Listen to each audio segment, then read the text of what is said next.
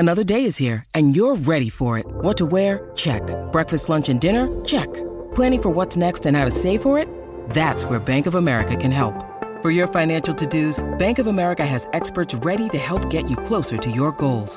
Get started at one of our local financial centers or 24/7 in our mobile banking app. Find a location near you at bankofamerica.com/talktous. What would you like the power to do? Mobile banking requires downloading the app and is only available for select devices. Message and data rates may apply. Bank of America N.A., member FDIC. When you need mealtime inspiration, it's worth shopping Kroger, where you'll find over 30,000 mouth-watering choices that excite your inner foodie. And no matter what tasty choice you make, you'll enjoy our everyday low prices, plus extra ways to save, like digital coupons worth over $600 each week. You can also save up to $1 off per gallon at the pump with fuel points. More savings and more inspiring flavors make shopping Kroger worth it every time. Kroger, fresh for everyone. Fuel restrictions apply. Better Call Paul is a production of Lola Media. Say hi, Lola. Hey everyone, this is Paul Sarker from Better Call Paul. Just wanted to remind you that the show is intended for entertainment purposes only and is not legal advice. I am not your lawyer unless we separately agree for me to represent you, and the views expressed by Mesh and me are solely our own.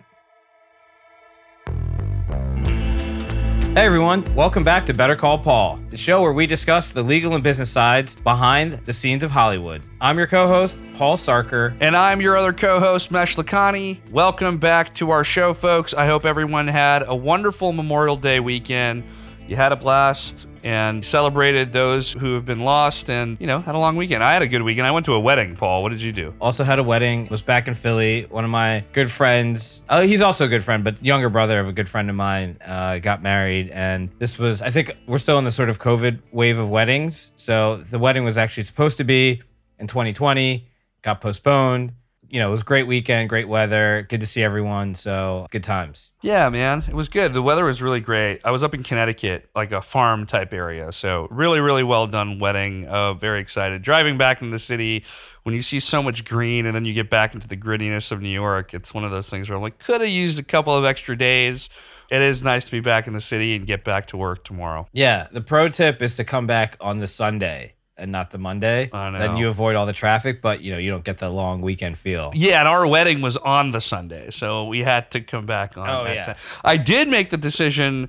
We were competing for after parties on who was going to throw the after party, and then a group of us decided not to go to the after party and optimize for sleep, which I think in my adult age, I'm making better decisions now. So that was good. I ended up sleeping well, getting in the car, and driving back to the city. So I'm an adult now, Paul. For sure. Yeah, no question. Speaking of an adult who just passed, unfortunately, Ray Liotta kind of caught me by... it did. This was a complete out of left field. I just saw the news announced late last week that he passed away. Super sad. Really iconic actor. Really, man. Gone too soon, for sure. 67 years old. Very young. But obviously, we want to do a little tribute to Ray Liotta. So what are your favorite Ray Liotta movies? Obviously, there's the iconic one, but Goodfellas, obviously. Yes, right. Goodfellas for sure. Guy was a stud. And this guy, you look at the guy in Goodfellas and you're just taken aback by how beautiful you want to be Ray Liotta in Goodfellas. Earlier part of Goodfellas, not when he's coked out of his mind, driving a car and looking for the helicopters. Nobody wants to be that version of the character, but the earlier version of the character, total stud.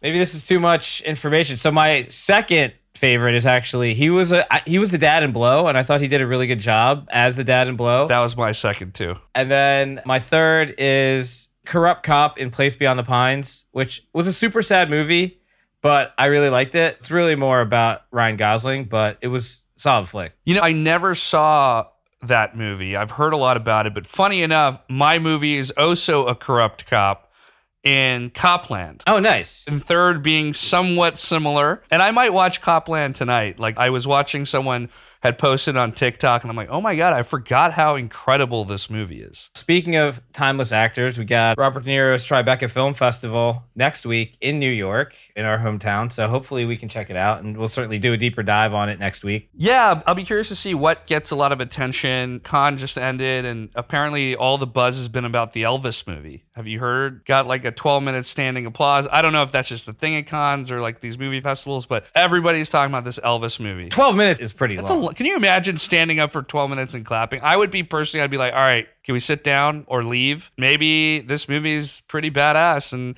excited to see what comes out of Tribeca. And speaking of folks who probably won't be getting a 12-minute applause anytime soon, Amber Heard, the trial has come to a conclusion, or at least the trial has ended. We'll see what happens. We'll cover it next week. It's like, we covered it earlier in the trial period. I think you and I discussed, let's talk about this when the trial is over.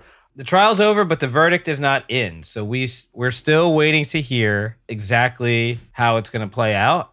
I think the court of public opinion's probably already made up their mind. It's, I don't know what happens to Amber Heard's career after this, but let's assume that the one movie she was known for, Aquaman, I guess it turns out she wasn't really that much a part of that movie, given that Walter Hamada, I believe how you pronounce it, head of DC, was testifying in the trial, right? Yeah, so it's funny. This was basically, one of her claims in defamation, as we said a couple episodes ago.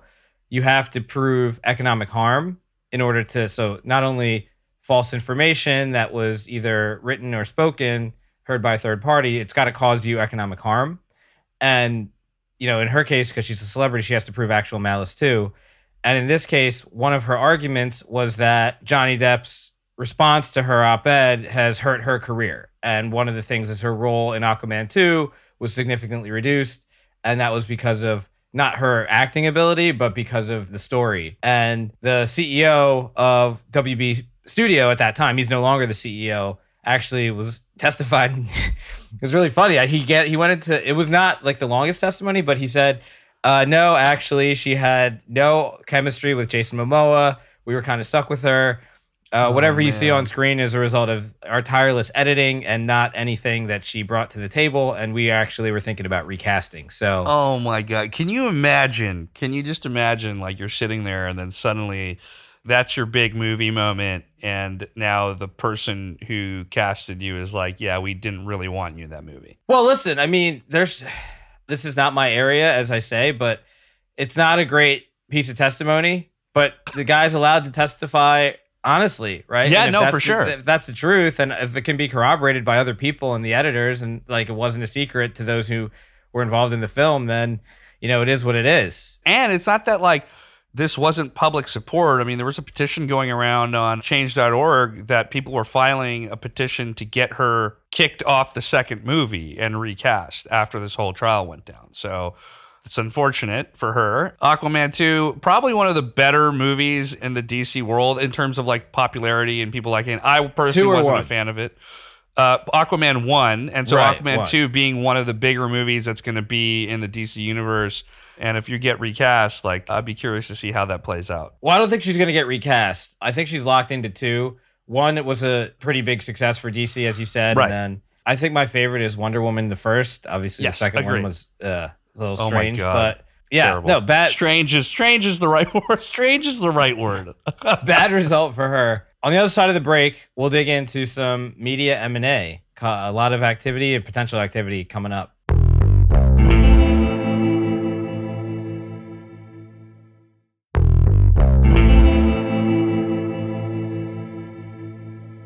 Paul, lots of M&A happening right now. A lot of interesting M&A. Kick it off with what you'd like to start off with. We actually, the Better Call Paul podcast had a cross promo with Parks and Recollection, which is a Team Coco podcast. So let's give it up for our boy Conan O'Brien and his company Team Coco. Just got acquired by Sirius for a pretty big payday, I would say. And so, hell yeah, man. That dude just made $150 million, and it's only got 10 shows. I mean, that just goes to show Conan saw the future in terms of like, obviously everything he's gone with TV, but focusing on podcasting, and with the short period of time, $150 million acquisition of Sirius for 10 shows, and now being able to be a executive producer. I love Conan. I'm so happy for him. Listen, the economy is a lot of gloom and doom, but as we'll talk about in this segment, I think some people see opportunity when asset prices and equities fall 20, and this is not an investment podcast and it's not investment advice, but when equities fall 30, 40%, like, it's got to create some sort of opportunity for people who have dry powder, right, to invest. And in this case, there was a rash of podcast acquisitions like 2018, 2019, Wondery, 300 million, tons. Stitcher, yeah, iHeart. Smartless had one too, just as another show with Amazon. Yeah, this is great I'm a huge fan ever since The Simpsons, right? Like Conan is a genius, comedic genius. His late night, The Simpsons, everything. And so SNL, he's a writer on SNL. I mean, right. And I think the beauty of the show is that one of the biggest complaints about late night is that people only come on for 5-7 minutes. They do a quick pitch of whatever they're working on. You don't really get into these deeper dives, but Conan's show, Conan O'Brien Needs a Friend, has these amazing people that we've seen over the years, comedians, etc. And they have this hour-long conversation with Conan where Conan can just like be himself.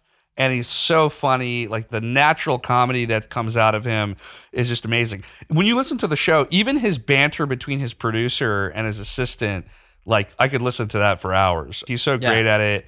And now he's working on a sketch show that's coming to HBO Max. So I would love to see Conan O'Brien in a sketch show. I think that would be hilarious. Great for him. Awesome result. And then next up, Paramount Global, the holding company that's owned by National Amusements, which is owned by Sherry Redstone, used to be Sumner, or controlled by. Warren Buffett is now one of the biggest outside investors. He bought up almost $2.5 billion in stock. This was a couple weeks ago. 69 million shares valued at $2.6 billion.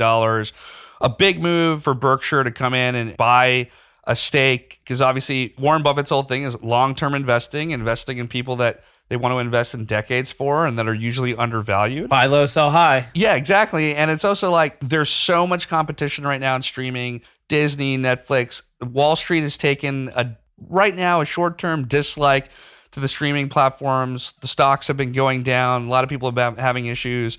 But if you look at Paramount Global stock, it's been interesting. Like in the last year, they're only down like 20%.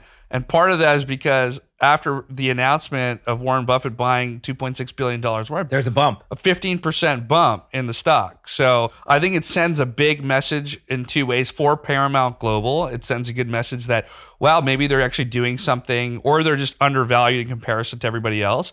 And the fact that someone like Warren Buffett comes in and says, hey, I like this. Maybe it's because, again, undervalued, but it's not like they've been doing a bad job. Paramount Plus in Q1 added 6.3 million global subs, and they're nearing 40 million subscribers on Paramount Plus, which is actually way more than I thought it would be. Well, that's the thing. Paramount Plus kind of gets maybe forgotten a little bit when you're talking about the sort of top 4 or 5 streaming services, like the short list, Disney Plus, Amazon, Netflix, perhaps Hulu, HBO Max, whatever.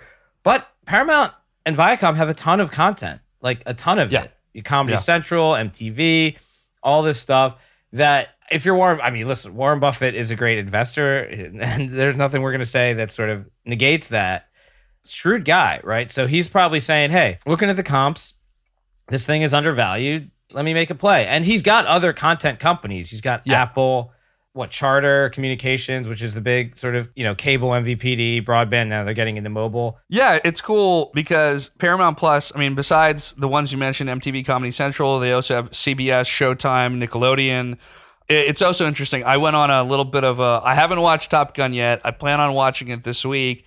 I hear it's amazing, and I was going through the Mission Impossibles and watching them, and a few of them and a few of Tom Cruise's movies, if you go on Paramount Plus, they're there. And I think it's cool. Like, I see more and more, obviously, some of the hit shows that they have, like Yellowstone, obviously one of the big ones, but they have a bunch of them like Bar Rescue and Ink Masters, all those reality shows that are pretty cheap to make, but obviously have these like really big fans around them. And I wonder if part of the catalog thing is that they don't do so much original programming, at least right now, that's expensive.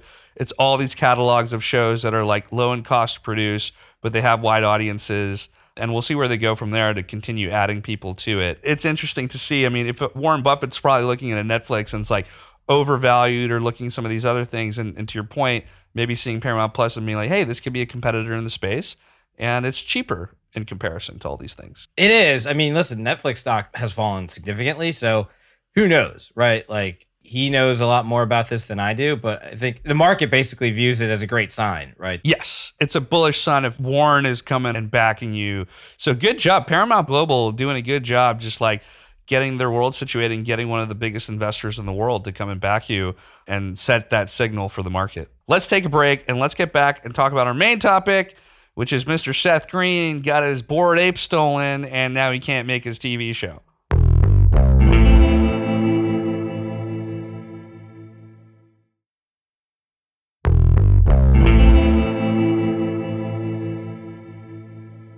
Okay, Paul. So, main topic, Seth Green's Bored Ape. It's Bored Ape number 8398.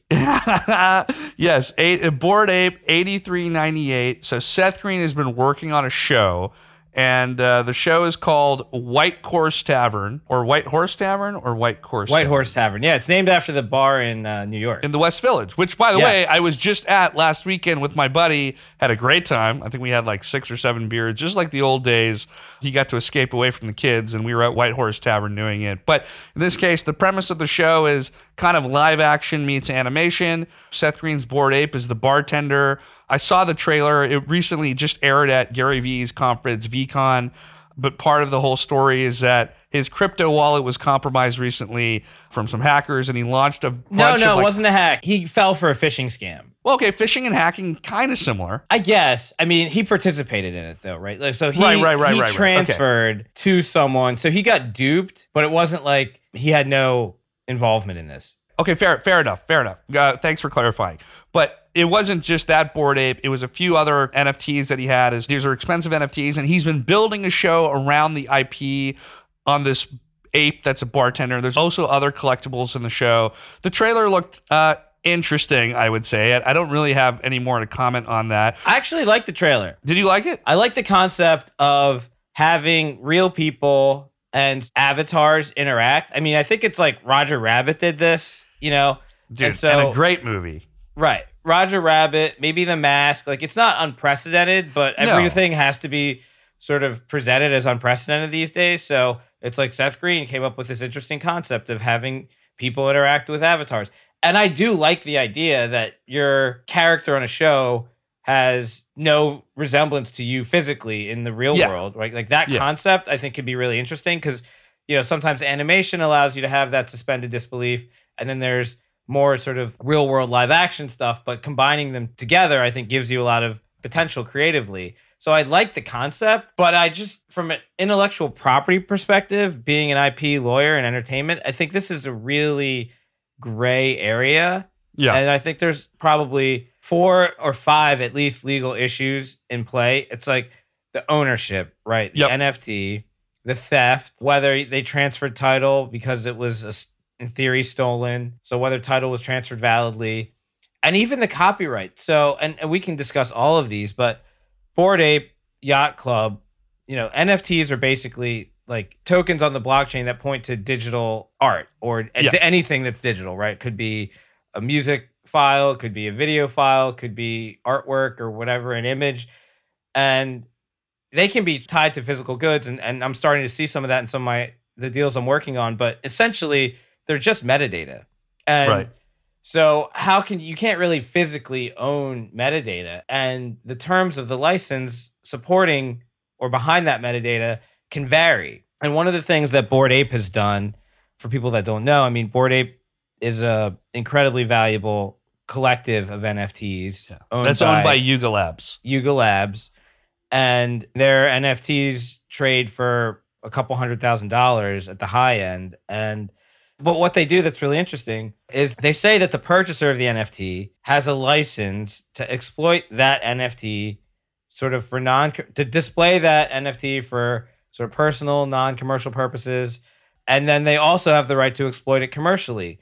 And that's not something that necessarily have to grant, because what they really are transferring is ownership, and is what I said in the metadata pointing to that file, that digital file. But in order to increase the value of the Bored Ape, they're also willing to license you the right to develop that character commercially. Sure. And that, you know, that's probably part of the reason why people are spending a couple $100,000 or 100 Ether, right, for this. So when Ether was $5 or $6 grand, I mean, imagine. Yeah. And so that's also why there's so many people that are in there trying to hack and steal these, right, or obtain them illegitimately. But it's interesting to me because let's bring it. It's not a Marvel podcast, but let's say you bought a Spider-Man NFT, right? Like you bought an NFT that was like a 10-second clip of Spider-Man swinging through New York City, Sure. right? You buy that NFT, that doesn't mean you own Spider-Man, right? It doesn't mean that you can make Spider-Man 5 or 6 or 7 because Sony's going to send you a letter saying, hey, we have the exclusive film rights to this property. The property is owned by Marvel. Spider-Man is a character that's copyrighted. And so I don't think that's a particularly gray area. But the reason I bring that up is because with these things like Bored Apes, where there's literally thousands of them and the differences are very subtle. Like one might be smoking a cigarette. The other might have a pierced ear. One will have glowing eyes. Another will have a crown on its head or whatever. And so there's some different characteristics among them to make them unique. But is it enough to base a whole storyline off of? I don't know. Well, I think there's a couple things here too, right? Because like for the audience to understand, the bartender, this Bored Ape who's a bartender, is the main character on the show, owned by Seth Green. Then it got stolen, and then someone else by the name of Darkwing84 paid $200,000 for it. So Seth Green is. So I got some info on show. Darkwing. Darkwing84. I've been nerding out on this whole story. Darkwing84 is actually a surgeon in Australia, and after a week of Seth Green trying to reach out to him on Twitter, I think there was a publication that was able to get a hold of him, and he said he's open to having a conversation with Seth Green about it. But you're right. He did pay $200,000.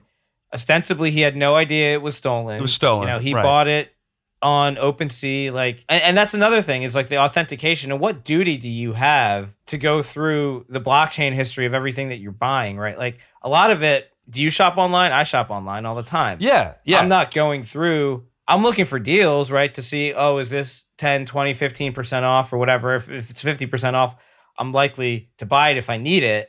But I'm not sitting there wondering, is this thing legitimate? Because you have a certain amount of trust in the sites and the platforms that you're buying on. And it's not really on the user to do that diligence. And if something did happen that was fraudulent or stolen, like if your credit card gets stolen or something, you can say, hey, my credit card was stolen. I didn't purchase these things. They give you the money back. In this case, it's like Seth Green. Ideally, you would want OpenSea or whoever and be like, look, obviously this was stolen. We can give this back to you. But unfortunately, they can't do it because now the ownership is switched and, written on chain. And now Darkwing owns the rights to it.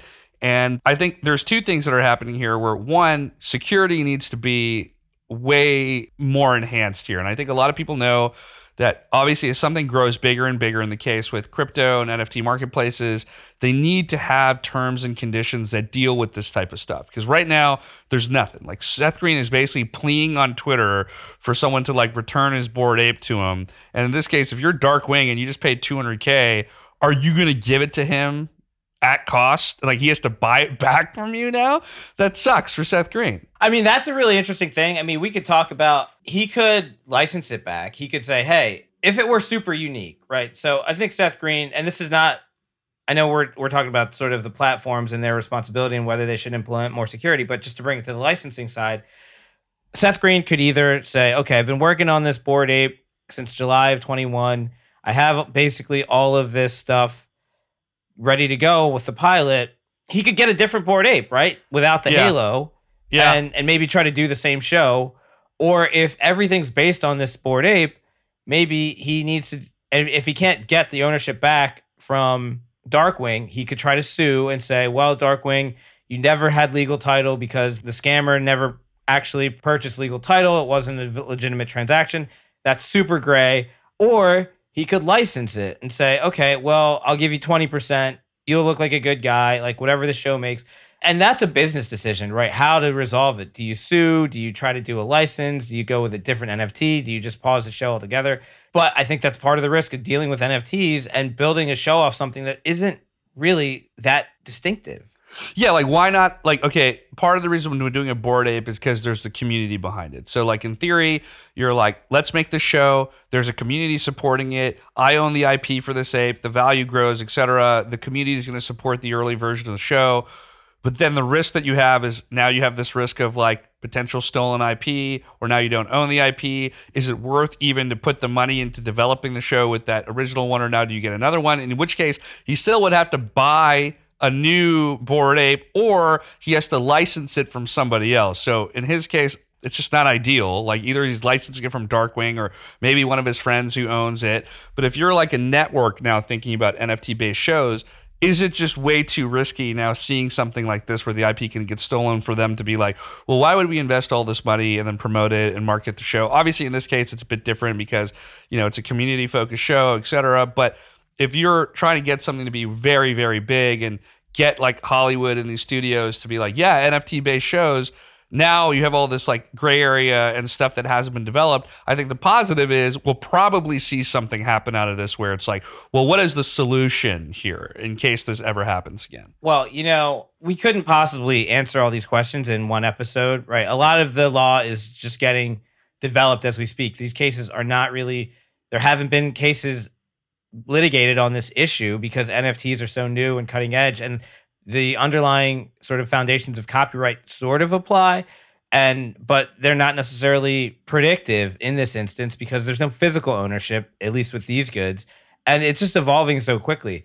Jess, actually, my wife, had a really interesting take. We were talking about it, and she was like, well, what if this whole thing, the whole phishing scam, was set up just to PR the show? For publicity, 100%. Right. 100%. You can't buy... How many stories about Seth Green are written in the NFT sort of trades the past week? And it's great publicity for the show. And, $200,000, small price to pay. Maybe the guy that transfers it back. It's all so anonymous. We would never know.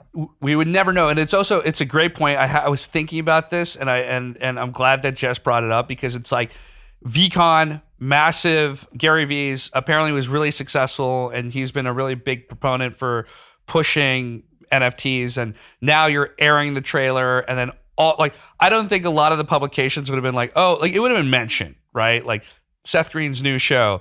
In this case, it's like Seth Green his stuff got stolen. He's on Twitter. There's so much more awareness for the show now. Like I'm gonna follow it now. I'm curious. I watched the trailer because of this. Before I didn't really care to watch the trailer. Now I watch the trailer. Now I'm interested. To your point, Dark Wing could, for all we know, be Seth Green. Well, and what I'd say is, as a lawyer, practically speaking, and this is not legal advice, but I do an increasingly significant amount of NFT work. It's become a sizable portion of my practice because the dollars, the complexity, it's copyright, it's licensing, and these things are just not clear, but the investment is huge. And I know the NFT market is a lot lower than it was maybe 3 or 4 months ago, given just the whole speculative nature of everything. But these issues are not going to go away. Like the concept of what you own, what are you licensing? What can you prevent someone else from doing? What are you able to do exclusively? These things really need to be spelled out via contract because there isn't a lot there otherwise. Yeah. And hacking and the sort of the duties that these platforms like OpenSea have to authenticate and to verify before something is listed. I mean, the nature of the blockchain, it being sort of immutable, you can't reverse these transactions. You can't undo it, and everything's anonymous. Those are what make it, and the fact that it's decentralized, those are what make it unique. And sort of the proponents of blockchain technology say that these advantages bring us sort of away from fiat currencies and all the problems that they have. And so lower transaction costs. But we're starting to see, and Seth Green's not the first person to have an NFT stolen. We're starting to see more and more of this. It's like you have to tread with caution because there isn't a lot of legal protection and there's no way to undo these transactions. And like to sum it up too, it'll be interesting because I think one, you're seeing a lot more investment in the space around security. And like there was recently a company that's raised a ton of money around NFT security. And so obviously we'll see more innovation there. I think you got to give it up for Seth Green though. Like taking a risk on something like this, it's pretty cool. I genuinely like Seth Green. I mean, Robot Chicken, Family Guy, obviously Austin Powers. He was great on Entourage. He was great in Can't Hardly Wait. Like, I think he's like a fan favorite, and I think he took a good risk with this. And I think obviously it's played out, regardless of whether, I mean, it's unfortunate it got stolen, but it's being talked about. And I think that's important, like for him. Like the show is being talked about, this stuff's being talked about. Well, and he may not be able to do the show. He might not be able to do the show. I mean, that's the thing. I mean, he'll probably figure out a way, but I'll tell you, if we were going to make, and maybe we should, Better Call Paul NFTs, I would probably have it in a secure wallet that's not on OpenSea. Yeah, and I think one of the biggest things that people say is that if you keep your stuff on the platform, it's risky. But also, if you're not like, people have their wallets, a wallet is hot if it's connected, it's cold if it's not. I mean, a lot of people take all sorts of steps to make sure their security is really high. I do think that it takes a bit of sophistication to do that, and they need to make it easier and easier to do that. And I think we're going to see a lot more innovation in that space. And obviously that just happens with anything. Things get easier, things become more secure, especially as they go more mainstream. But we'll keep an eye on it. To your point, I mean, the whole point of, to my knowledge, of having NFTs is to be able to show them off, right? So what's the point of, like, if you can't list them and display them and people can't see that you own it, then, like, you know, you paid a bunch of money for metadata that no one ever sees. Like, what's the point of that? So I'm Darkwing right now, and I'm sitting like, hey, look, honey, if he's married or whatever, and it's like, check it out, our NFT that we just purchased is on a TV show, or I have a $200,000 URL on my on my hard drive that no one's ever going to see. Like, I don't. Well, we'll see what happens. I think look, a lot of good stuff to be following, and I hope it works out for him. You know, nobody wants to see something like that happen. People investing their time and money into something that they care about. So hopefully, good luck to you, Seth Green. And again, big tribute to Mr. Ray Liotta. Rest in power. But that's our show for this week, folks. And we hope you have a wonderful week ahead of you. Make sure you're subscribed to the podcast on Apple, Spotify, wherever you choose to listen. Paul, what's the Instagram handle? Better Call Paul the Podcast. Better Call Paul the Podcast. And we're launching a YouTube show that we'll share more soon. It's going to be clips of this show in a more video with a lot of B-roll and stuff that you guys can watch on YouTube. So we'll keep you posted on that. This episode is edited and produced by Valentino Rivera, Marco Seiler Gonzalez, with assistant producer Justin Sanchez and assistant research producer Haas Nasser. Until next week, folks, be safe. Thank you, everyone. Take care.